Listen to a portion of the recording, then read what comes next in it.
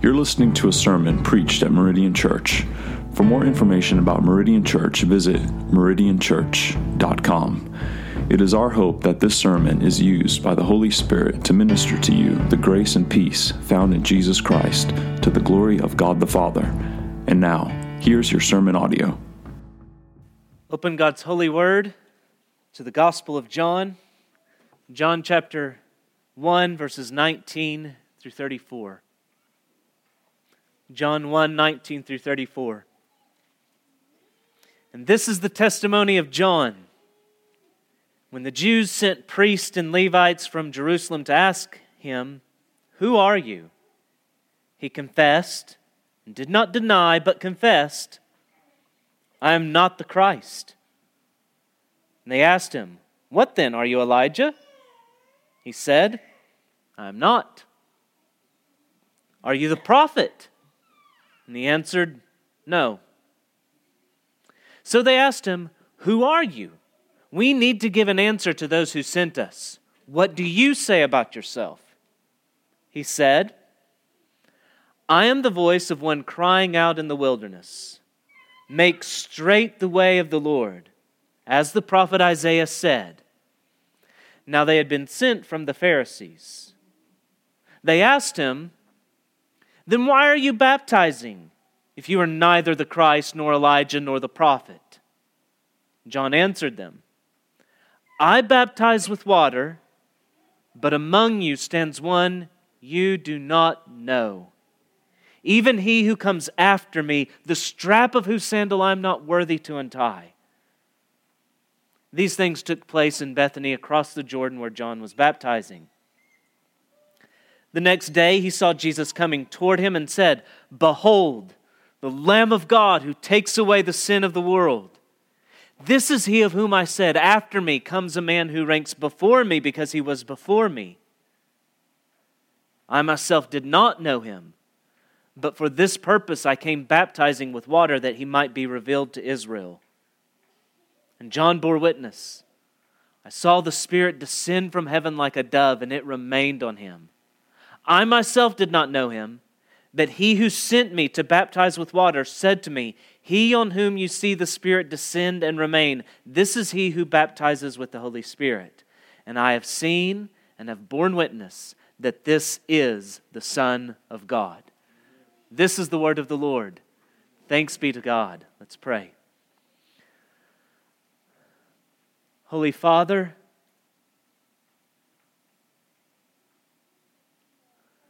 we were left in darkness. We did not know you, but we've had grace to hear the testimony and witness of Christ, and we believe. And as those who are your children, we cry out to you in the name of Jesus, knowing that you have baptized us in the Spirit, but pleading afresh, send your Spirit.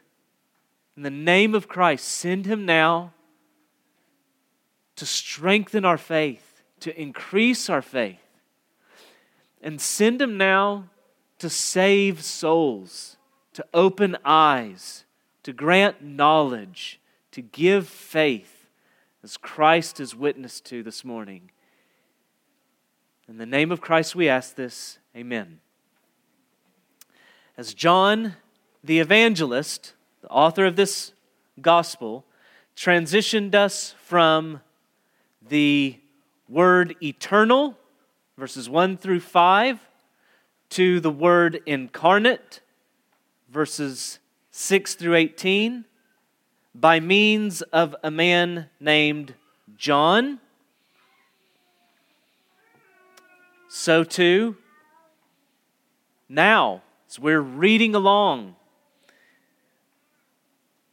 verses 6 through 8, there was a man sent from God whose name was John. He came as a witness to bear witness about the light, that all might believe through him. He was not the light, but came to bear witness about the light.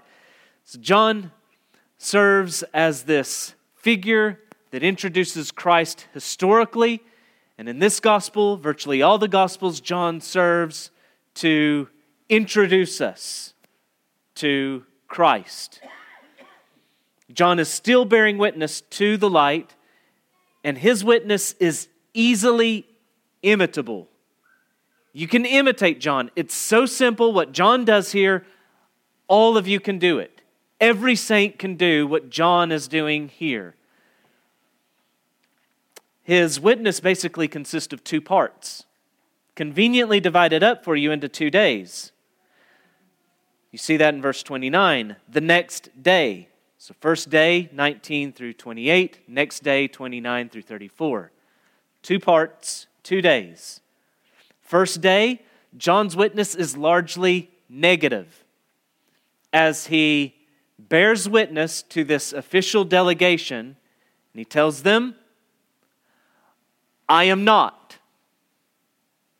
Day 2, John's witness is largely positive as he's speaking to what I sense is the regular crowds that would gather about him. And he testifies to them, he is. That's John's witness. That's it. I am not. He is. And my prayer for you, for me, for us this morning is just as simple. That we would both hear this testimony and say this testimony. So day 1, John's negative witness. Why might it be so that his witness on this first day was largely negative? We have John giving his testimony, that is his witness. It's the same word that you had in verse 7. He came as a witness to bear witness about the light, and this is the witness of John. You can miss that a bit in the English. Same word in the original language. This is the witness of John. So why is his witness, though, largely negative on this first day? Well, it's not just this is the witness of John. This is the witness of John when the Jews sent this official delegation consisting of priests and Levites. Who are these Jews? These are not democratically elected diplomats representing the whole nation to answer the question of John. The Jews as a people were going out to get that answer themselves. Note that they are from Jerusalem. That's telling. They are Levites and they're priests. I think it nearly beyond question that this is a group sent by the Sanhedrin, the highest official court of the Jews, made up largely of the priestly aristocracy, who would have been predominantly Sadducees by conviction. There would have been a smattering of Pharisees as well. By tribe, many of these, both of them, would have been Levites. Among the Pharisees, other tribes would have been as prominent as well. They could have been by trade priests. Some of them were. Some of them scribes, other professions. But they are the high authorities, and for these high authorities, John has short answers. When he does speak at length, you notice there's a bit of rebuke. If you can't read it in the words, you just sense it in his tone. And their questions are essentially 2. Who are you and why are you doing this? Baptizing. Who are you and why are you doing this? What they're really saying is, we don't recognize you. You don't have our stamp of approval. So you got to be someone special, one of these categories. Own up to that anyway. Then we'll see if that's really the case. And you still get our stamp of approval. Or you're just some rebel, which is likely the conclusion we'd come to either way. Who do you think you are? This is an authority probe by the authorities because there's someone who has not got their stamp of approval. This is essentially the same question that they put to Jesus in Matthew chapter 21. And Jesus answers by putting before them the matter of John, which they don't want to answer. Matthew 21, 24 through 27. When he entered the temple, the chief priest and the elders of the people came up to him as he was teaching and said, "By what authority are you doing these things, and who gave you this authority? Jesus answered them, I also will ask you one question. And if you tell me the answer, then I will tell you by what authority I do these things. The baptism of John, where did it come from? From heaven or from man? And they discussed it among themselves, saying, if we say from heaven, he will say to us, why then did you not believe him? But if we say from man, we are afraid of the crowd, for they all hold that John was a prophet. So they answered Jesus, we do not know. And he said to them, neither will I tell you by what authority I do these things. In the same way here, John is answering their questions in such a way, though, that I think it's clear, he's showing that their authority is empty while demonstrating his own. Who are you? John first answers, I am not the Christ. John opens by answering the main question that would have been on their minds. He's not the Christ. Now, why might that have been their suspicion? Never mind that this would have been the deep and profound longing of every Jew, especially in that political climate. This is their chief longing and desire. Never mind that. This is the man who a keynote of his message was repent, for the kingdom of God is at hand. So he tells them, I am not the Christ, the Christos, the christened one, the anointed one. Or, instead of the Greek Christ, he is the Hebrew, same idea, he's the Hebrew Messiah. He is the Messiah. There were 3 offices that were anointed with oil, symbolic of the Spirit's empowering them for that ministry: prophet, priest, and king. But whenever the Jews thought of the Christ, it was predominantly the king, the son of David, that they had in view. Isaiah spoke of him saying, there shall come forth a shoot from the stump of Jesse, David's grandfather.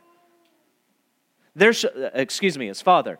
There shall come forth a shoot from the stump of Jesse, and a branch from his roots shall bear fruit, and the Spirit of Yahweh shall rest upon him. The Spirit of wisdom and understanding, the Spirit of counsel and might, the Spirit of knowledge and the fear of Yahweh. Isaiah 11, 1 and 2. But I take this really to be the negative reason for the negative answer. They ask, who are you? John says, I am not the Christ, to bring about the same line of thinking that you see in verse 8. He was not the light, but came to bear witness about the light. Why does he say, I'm not the Christ? Because positively, that's what John was about, not himself, but Christ. That's his purpose. John is not the light, Jesus is the light. John is not the Christ, Jesus is the Christ. John's answers are short because they're asking John about John when John's purpose is to tell others about Christ. And, oh saints, that we would learn this same lesson. Not the lesson of holy rudeness. That's one you can learn from John right here. It's one to learn from John. There's a time for it. But more foundationally and more often, you will need this lesson. And this carries across the board. To be short on self and long on Jesus.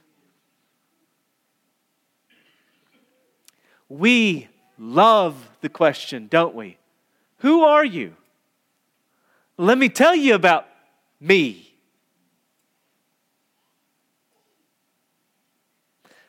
No. Reply should be, I am not.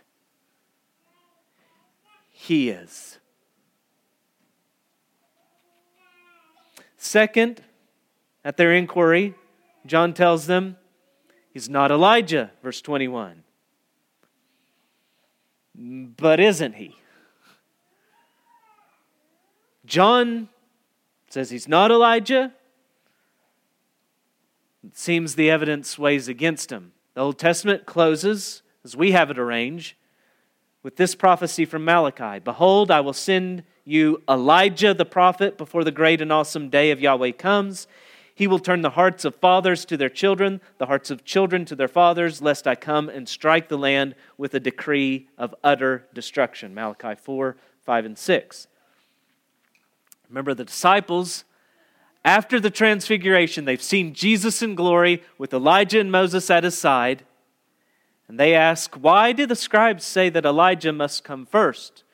And Jesus tells them, Elijah does come first, and he will restore all things. But I tell you that Elijah has already come, and they did not recognize him. They didn't recognize John. That's exactly what's happening right here. They did not recognize him, but did to him whatever they pleased. Matthew 11, 11 through 12. And the narrator then adds, then the disciples understood that he was speaking to them of John the Baptist. If that's not clear enough, Matthew 14, Jesus says of John, he is the Elijah who was to come. So how do we rectify this? I think there are two possibilities. There are probably others. I think there are two main possibilities here. More likely in my mind is that they asked this question the same way you might be asked the question, are you a Calvinist? You might start answering, you wait a second, see it on their faces as you even start to say yes. What do you mean by Calvinist? Except in this instance, John knows what they mean by Elijah. And what they mean by Elijah is not what the Scriptures meant by Elijah. Whenever they said Elijah, they may have really meant, are you Elijah? Taken up in a whirlwind? He's going to come back in the same way. He's just going to come back.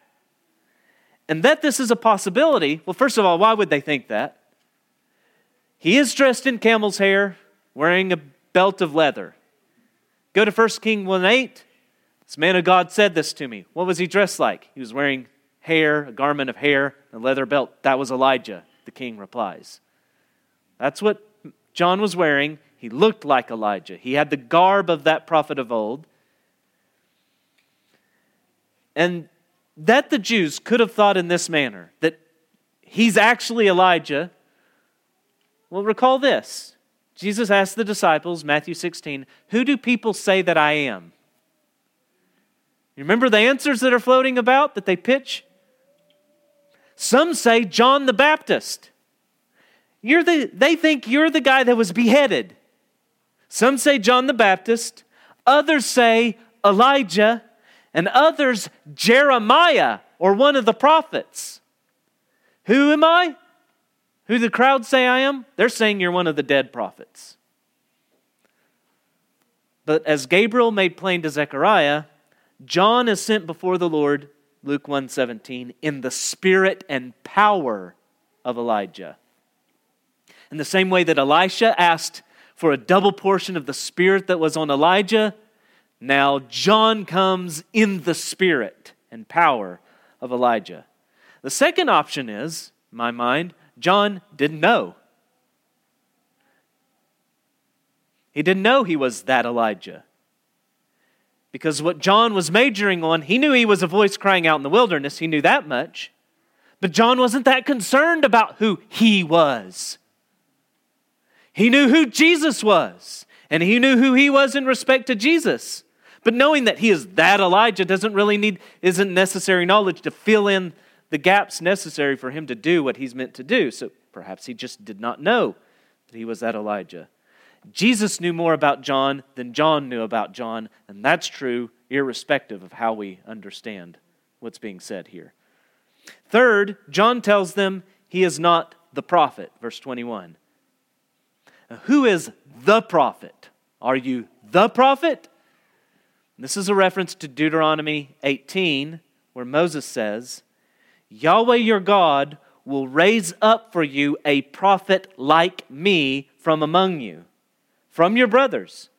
it is to him you shall listen, just as you desired of Yahweh your God at Horeb on the day of the assembly, when you said, let me not hear the voice of Yahweh my God or see this great fire anymore, lest I die. And Yahweh said to me, they are right in what they have spoken. I will raise up for them a prophet like you from among their brothers, and I will put my words in his mouth, and he shall speak to them all that I command him. And whosoever will not listen to my words that he shall speak in my name, I myself will require it of him. Now, Yahweh goes on to tell Moses about some tests for prophets, whether or not they're true prophets. So what Yahweh is saying here has a broad application concerning every prophet, but there's a more narrow concern. A prophet like Moses. All the prophets were tested in relation to Moses. How do you know whether or not they're true? By what Moses said, by the test he laid down. Are they like him? And yet there's someone that's so like him that it's like him whenever he stood between them and the people on Sinai and the covenants being made. This is a promise of a mediatorial prophet. A prophet through whom a new covenant is coming about. A prophet unlike the others by which all others are judged. Deuteronomy closes telling us, there has not arisen a prophet since in Israel like Moses, whom Yahweh knew face to face. None like him for all the signs and wonders that Yahweh sent him to do in the land of Egypt, to Pharaoh and to all his servants and to all his land, and for all the mighty power and all the great deeds of terror that Moses did in the sight of all Israel.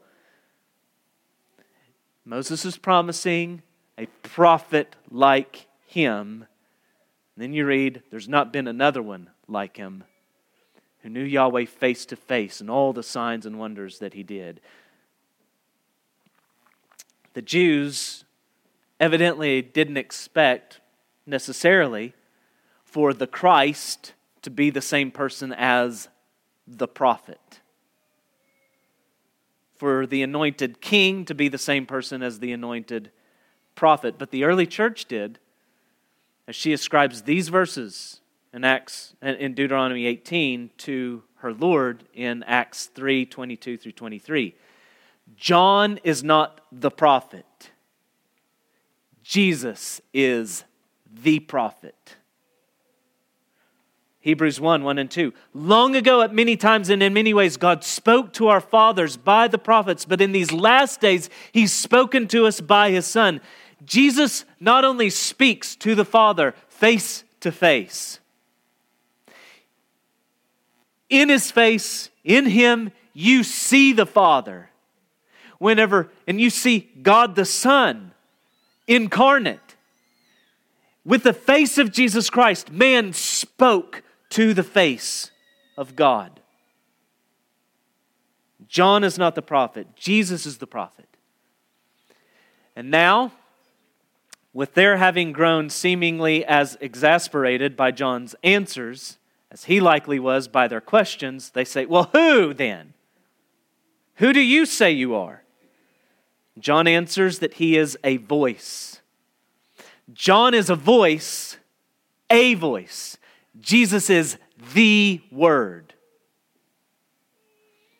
John is just a voice, bearing witness to the Word, take on flesh. John says that he's the one Isaiah spoke of, and the fuller context of Isaiah 40 is illuminating. Isaiah 41 through 11, Comfort my people, says your God. Speak tenderly to Jerusalem and cry to her that her warfare is ended, that her iniquity is pardoned, that she has received from Yahweh's hand double for all her sins. A voice cries in the wilderness, prepare the way of Yahweh, make straight in the desert a highway for our God. Every valley shall be lifted up, every mountain and hill be made low. The uneven ground shall become level, and the rough places as a plain. And the glory of Yahweh shall be revealed, and all flesh shall see it together. For the mouth of Yahweh has spoken. A voice says, "Cry!" And I said, "What shall I cry?" All flesh is grass, and all its beauty is like the flower of the field. The grass withers, the flower fades, when the breath of Yahweh blows on it. Surely the people are grass. The grass withers, the flower fades, but the word of our God stand forever. Go up to a high mountain, O Zion, herald of good news. Lift up your voice with strength, O Jerusalem, herald of good news. Lift it up, fear not. Say to the cities of Judah, behold your God.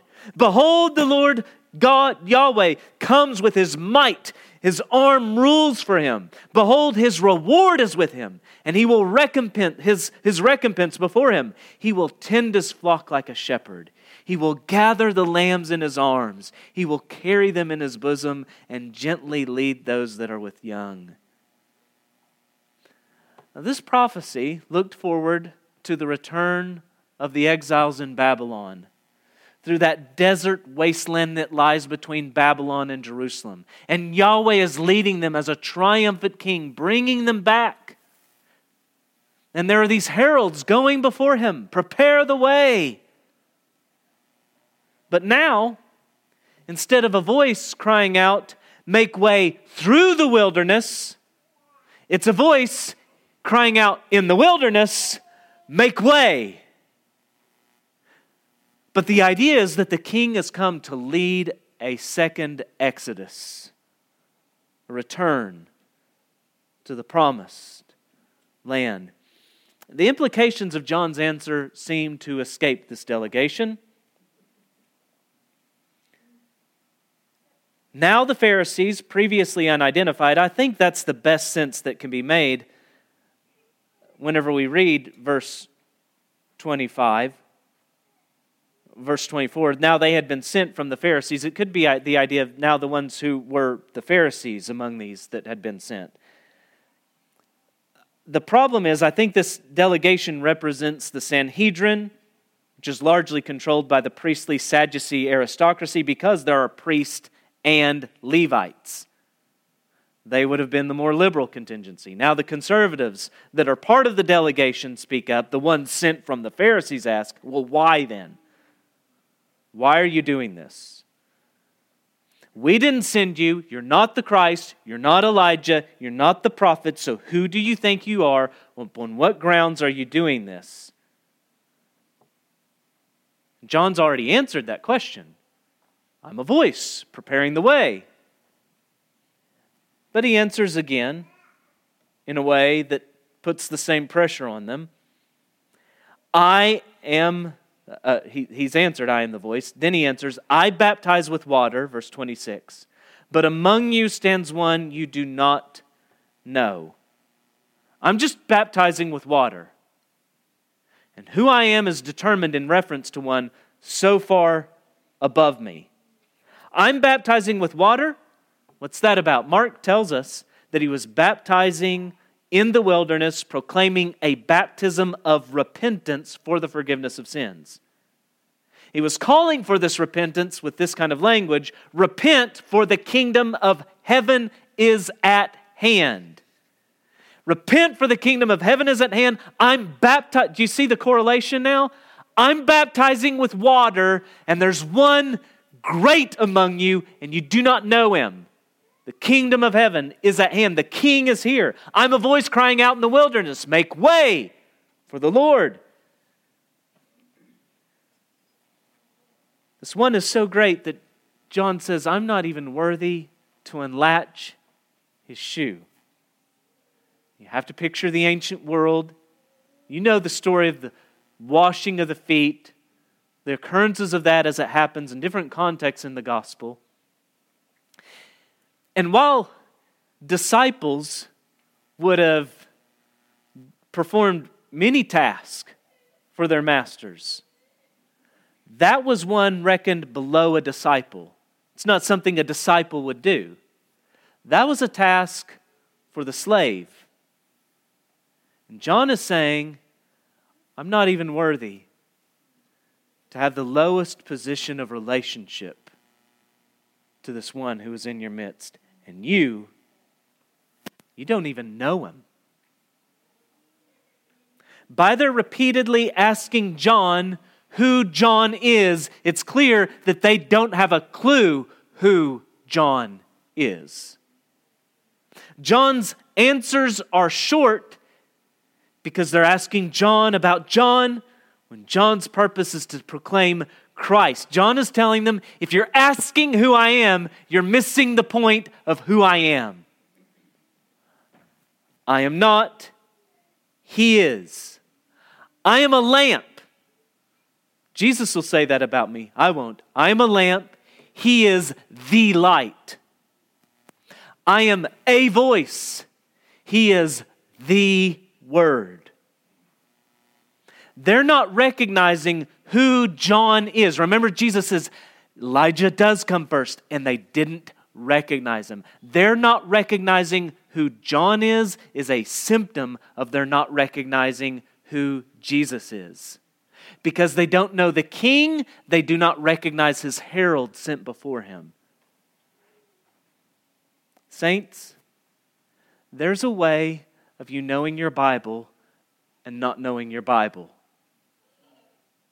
There's a way of you knowing your Bible characters and you're not knowing them at all.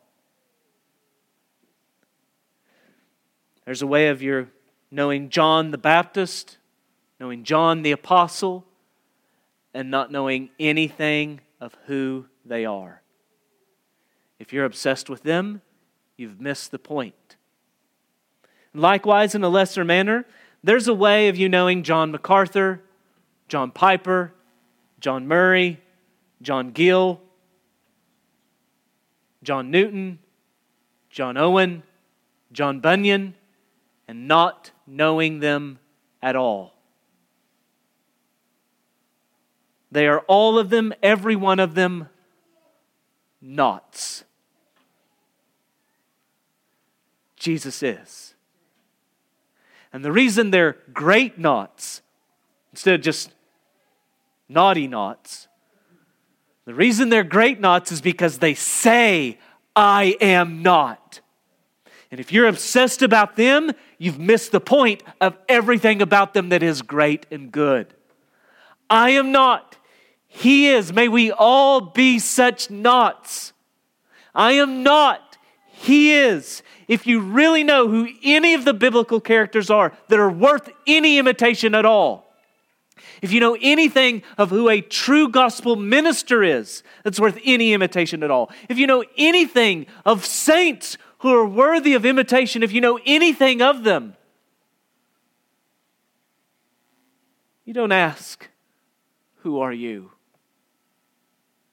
You ask, not like this Jewish delegation, you ask like those Greeks that came to Philip this question. Sirs, we wish to see Jesus.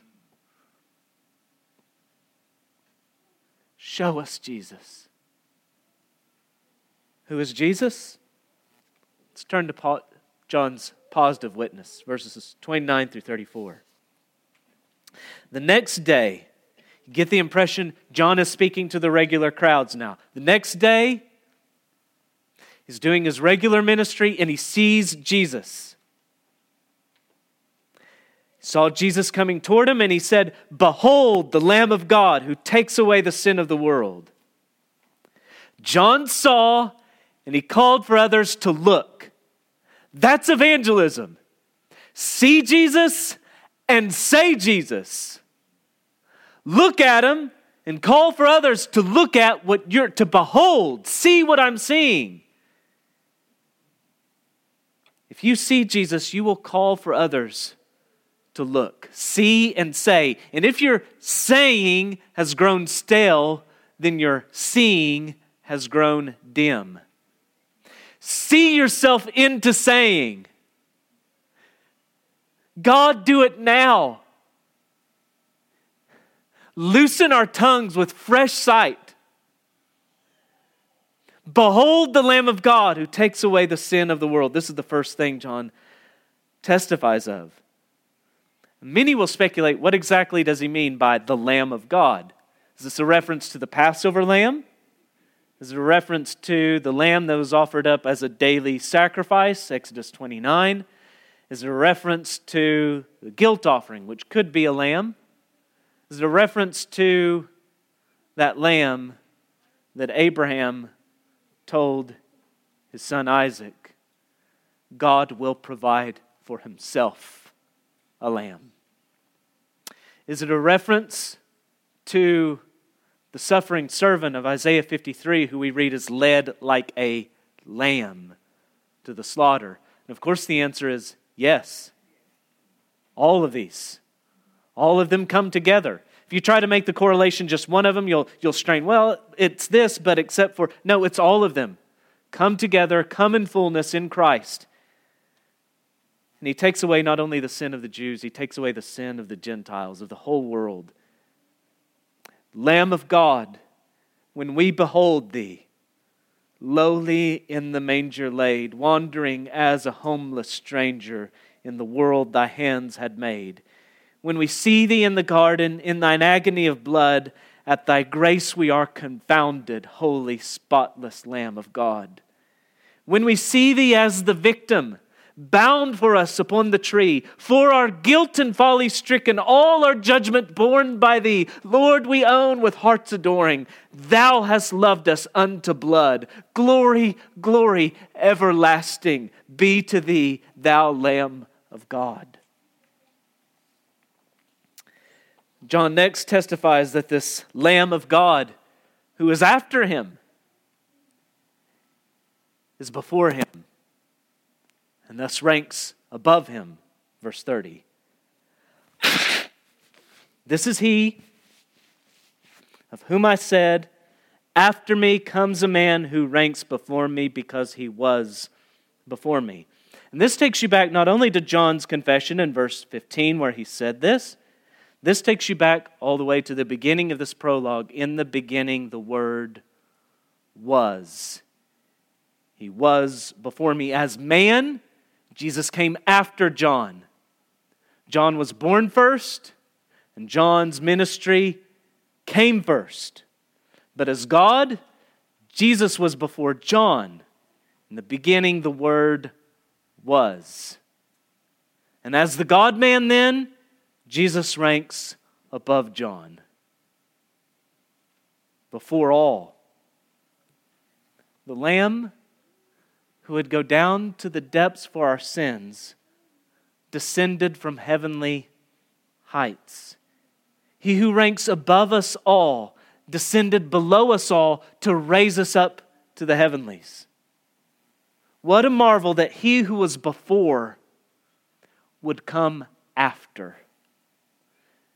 And that He who was above, worthy of all glory, would stoop to bear judgment for we who are worthy of all hell. Next, John testifies, Jesus is not only the Christ, He is the christener. He's not only the anointed, He is the anointer. Verse 32. I saw the Spirit descend from heaven like a dove, and it remained on Him. He's the Christ, the anointed one, the Messiah. The Spirit descended, and it remained on Him. Unlike Saul, this was a permanent resting of the Spirit upon Him as God's prophet, priest, and king. And unlike every prophet, priest, and king of old, Jesus has the Spirit in full and permanently. It's Isaiah who, more than anyone else in the Old Testament, unpacks what it means for Christ to be the Messiah, the anointed one. You already saw this in Isaiah 11. Listen to Isaiah 42. Behold my servant, whom I behold, my chosen, in whom my soul delights. I have put my Spirit upon him. You hear, in whom my soul delights, I put my Spirit upon him. Do you hear the baptism of Christ there? Behold my Son, with whom I'm well pleased. I've put my Spirit upon him. He will bring forth justice to the nations. He will not cry aloud or lift up his voice or make it heard in the street. A bruised reed he will not break, and a faintly burning wick he will not quench. He will faithfully bring forth justice. He will not grow faint or be discouraged till he has established justice in the earth, and the coastlands wait for his law. In what might have been the shortest sermon ever preached, Jesus might have expounded further, but in what might have been the shortest sermon ever preached, Jesus takes up Isaiah 63, 1 through 3 as his text. The Spirit of Yahweh, of the Lord Yahweh is upon me, because Yahweh has anointed me to bring good news to the poor. He sent me to bind up the brokenhearted, to proclaim liberty to the captives, and the opening of the prison to those who are bound, to proclaim the year of Yahweh's favor and the day of vengeance of our God. This is the fuller context. Jesus didn't deal with the judgment aspect. The day of vengeance of our God, to comfort all who mourn, to grant those who mourn in Zion, to give them a beautiful headdress instead of ashes, the oil of gladness instead of mourning, the garment of praise instead of a faint spirit, that they might be called oaks of righteousness, the planting of Yahweh, that he may be glorified. And then, after reading Isaiah 63, Luke tells us, and he does this in his hometown, in the synagogue, on the Sabbath, and after he does this, Luke says, and he rolled up the scroll, gave it back to the attendant, and sat down. This would be the official posture for teaching. He sat down, and the eyes of all in the synagogue were fixed on him. And he began to say to them, "Today, this scripture has been fulfilled in your hearing." Jesus said what no other preacher can say. The point of this text is me. And Jesus said what every other preacher should say. The point of this text is Jesus. Jesus is Yahweh's anointed. His king to deliver God's people. His prophet to declare God to his people. His priest to draw God's people near to their God.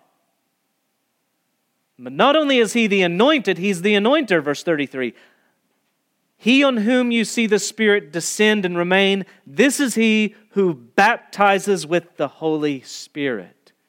Jesus not only receives the Spirit, he gives the Spirit. He sends the Spirit. In the Nicene Creed, we confess, we believe in the Holy Spirit, the Lord and giver of life, who proceeds from the Father and the Son. We share that creed with all Christendom. But the Eastern Church, use that word loosely, has one less word in their version of that creed. It's translated for you 3 words, and the Son. They don't have that word that comes to you as and the Son. They only will allow the Spirit proceeding from the Father. This is, if not the straw that broke the camel's back, it had occurred earlier. But this was the thing that some bitterness had long pent up, and then one thing after another. This was one of the weightiest straws on the camel's back that led to the schism between East and West in the 11th century, the two parting. And theologians, in supporting, arguing for, and the Son, it should be there, have appealed to passages like John 15:26. But when the Helper comes, whom I will send to you from the Father, the Spirit of truth, who proceeds from the Father, he will bear witness about me. So the Son sends the Spirit that proceeds from the Father. If you back up earlier, John 14, it talks a lot about the Father sending the Spirit.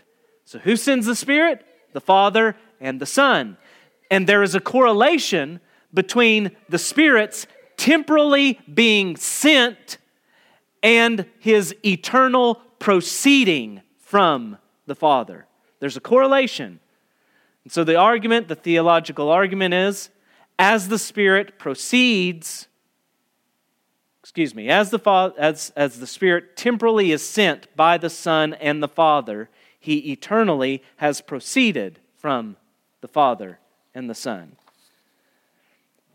The point of that little excursion is that you see Jesus as the sender of the Spirit. Realize the significance of what John is saying here. Who could baptize another person by, within the Spirit? Who could baptize a person with God other than God? Can you wield God? Can you puddle him up? Can you take a soul and dunk him into God? Only God could do such a thing. I baptize with water. He baptizes with the Holy Spirit. But for the Lamb of God to baptize us in the Holy Spirit, with the Holy Spirit, He would need to be baptized in judgment. For the priest, the anointed priest would have to be slain for the anointed king to send the Spirit. So you can naturally see why we go then from this, baptizing with the Holy Spirit, to John's next and final word of witness here. Verse 34. This one on whom he saw the Spirit descend and remain, this one who baptizes with the Holy Spirit, He is the Son of God. This recalls that foundational prologue that we see in 1 through 18, where we're told that the man, Jesus Christ, is the Word, the eternal Word incarnate.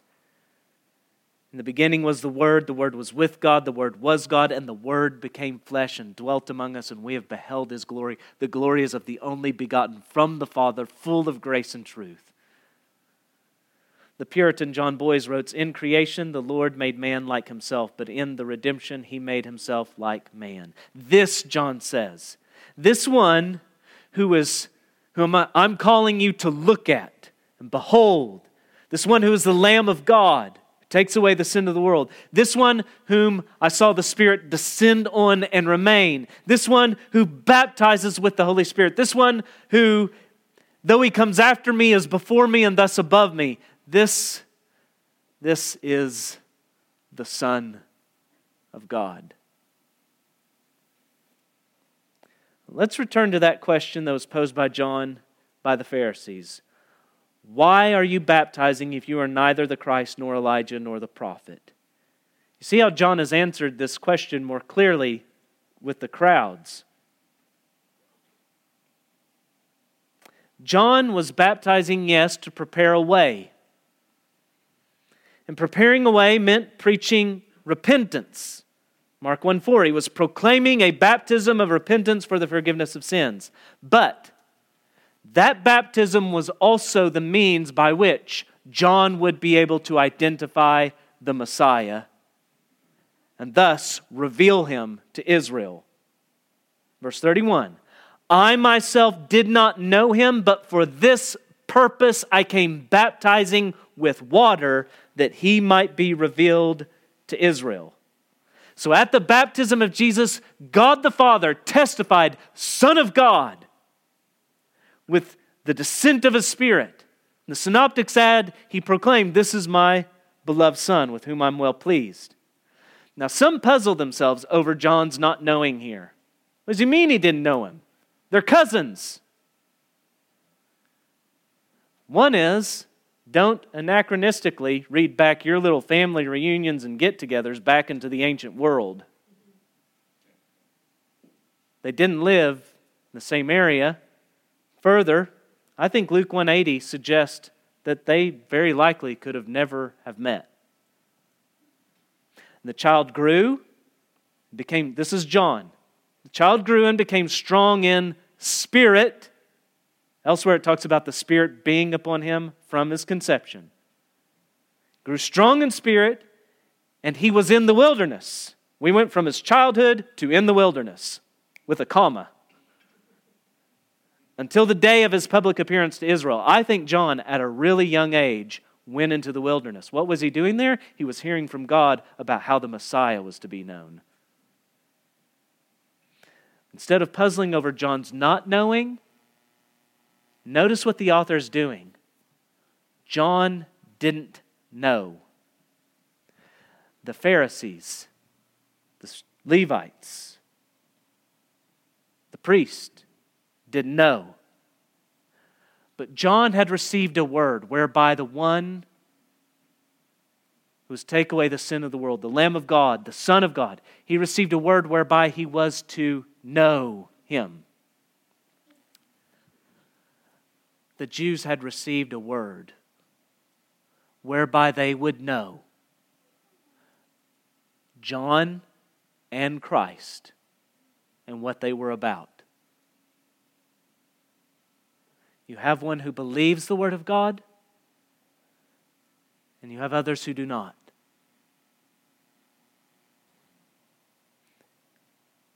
He was in the world, and the world was made through him, yet the world did not know him. But he came to his own, and his own people did not receive him. But to all who did receive him, who believed in his name, he gave the right to become children of God, who were born not of blood, nor of the will of flesh, nor of the will of man, but of God. Dear souls, you have Christ testified of before you today, witnessed to before you today. You have the Scripture's witness of Christ, and thus you have the Father's witness of Jesus. You have the Spirit's witness of Jesus. You have John the Apostle's witness of Jesus. You have John the Baptist, witness of Jesus. You have it all before you right now. And all these testimonies serve one purpose. It's the purpose that John was sent for, that's made clear in verse 7. He came as a witness to bear witness about the light, that all might believe through him. And as John closes his letter with his purpose statement in John 20, these things are written that you might believe that Jesus is the Christ, the Son of God, and that believing you might have life in his name. You have this witness put before you that you might believe. Look and live. Behold, believe. He is the Lamb of God who takes away the sin of the world. He is the one that though he came after, he was before, and thus he's above all. He is the Christ and the christener. He's the anointed one and the anointer. He's the one who baptizes with the Holy Spirit. He is the Son of God. Look and live. Sinner, hear this testimony and believe. Saints, believing it, tell it. I'm afraid that our biggest problem is not a lack of knowledge to tell people He is. You see how simple it is here? Could we better say who Jesus is? Every one of us could. Can we grow in our knowledge and be better able to evangelize and answer questions? Yes. Don't need any of that to really do this.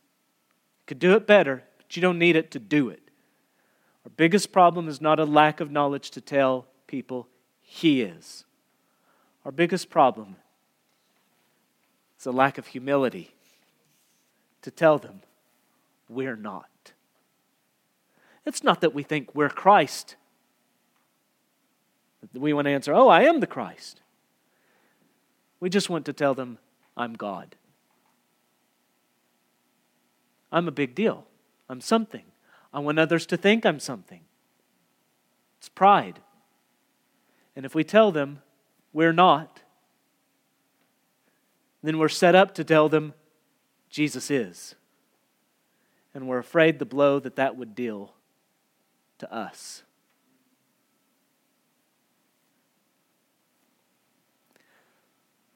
But if you are convicted and seeing Jesus, you want to say Jesus now. Take comfort, dear heart. You don't have to know a whole lot to testify of Christ. You have these simple things laid before you. He's the Lamb of God who takes away the sin of the world. He is the one that though He came after, He was before, and thus He's above all things. He is the Christ and the Christener. He is the Son of God. That's it. You don't have to know a great something to testify of Christ. You just need to realize, I'm not a great something.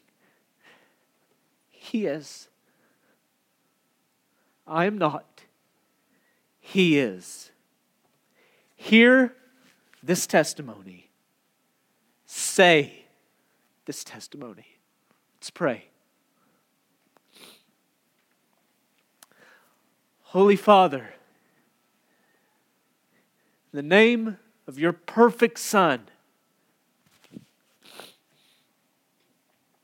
the Lamb of God, we plead you would send your Holy Spirit upon your people to empower us, having heard, to tell. And that telling your Spirit would move. The Spirit would blow. And that they would believe that Jesus is the Christ, the Son of God, and that believing they would have life in His name. May it be so, Father. Have mercy on us for all the time it has not been in all of our pride, but in happy humility. May we bow now, eager to shout, as John has modeled before us, I am not. He is. In the name of Him who is everything, who is our all, who is our righteousness, we plead this. For His name, we plead this. Amen. Thank you for listening to this sermon audio from Meridian Church. Please feel free to share this resource with others. We only ask that you do not alter the content in any way. Again, you can find more resources at meridianchurch.com.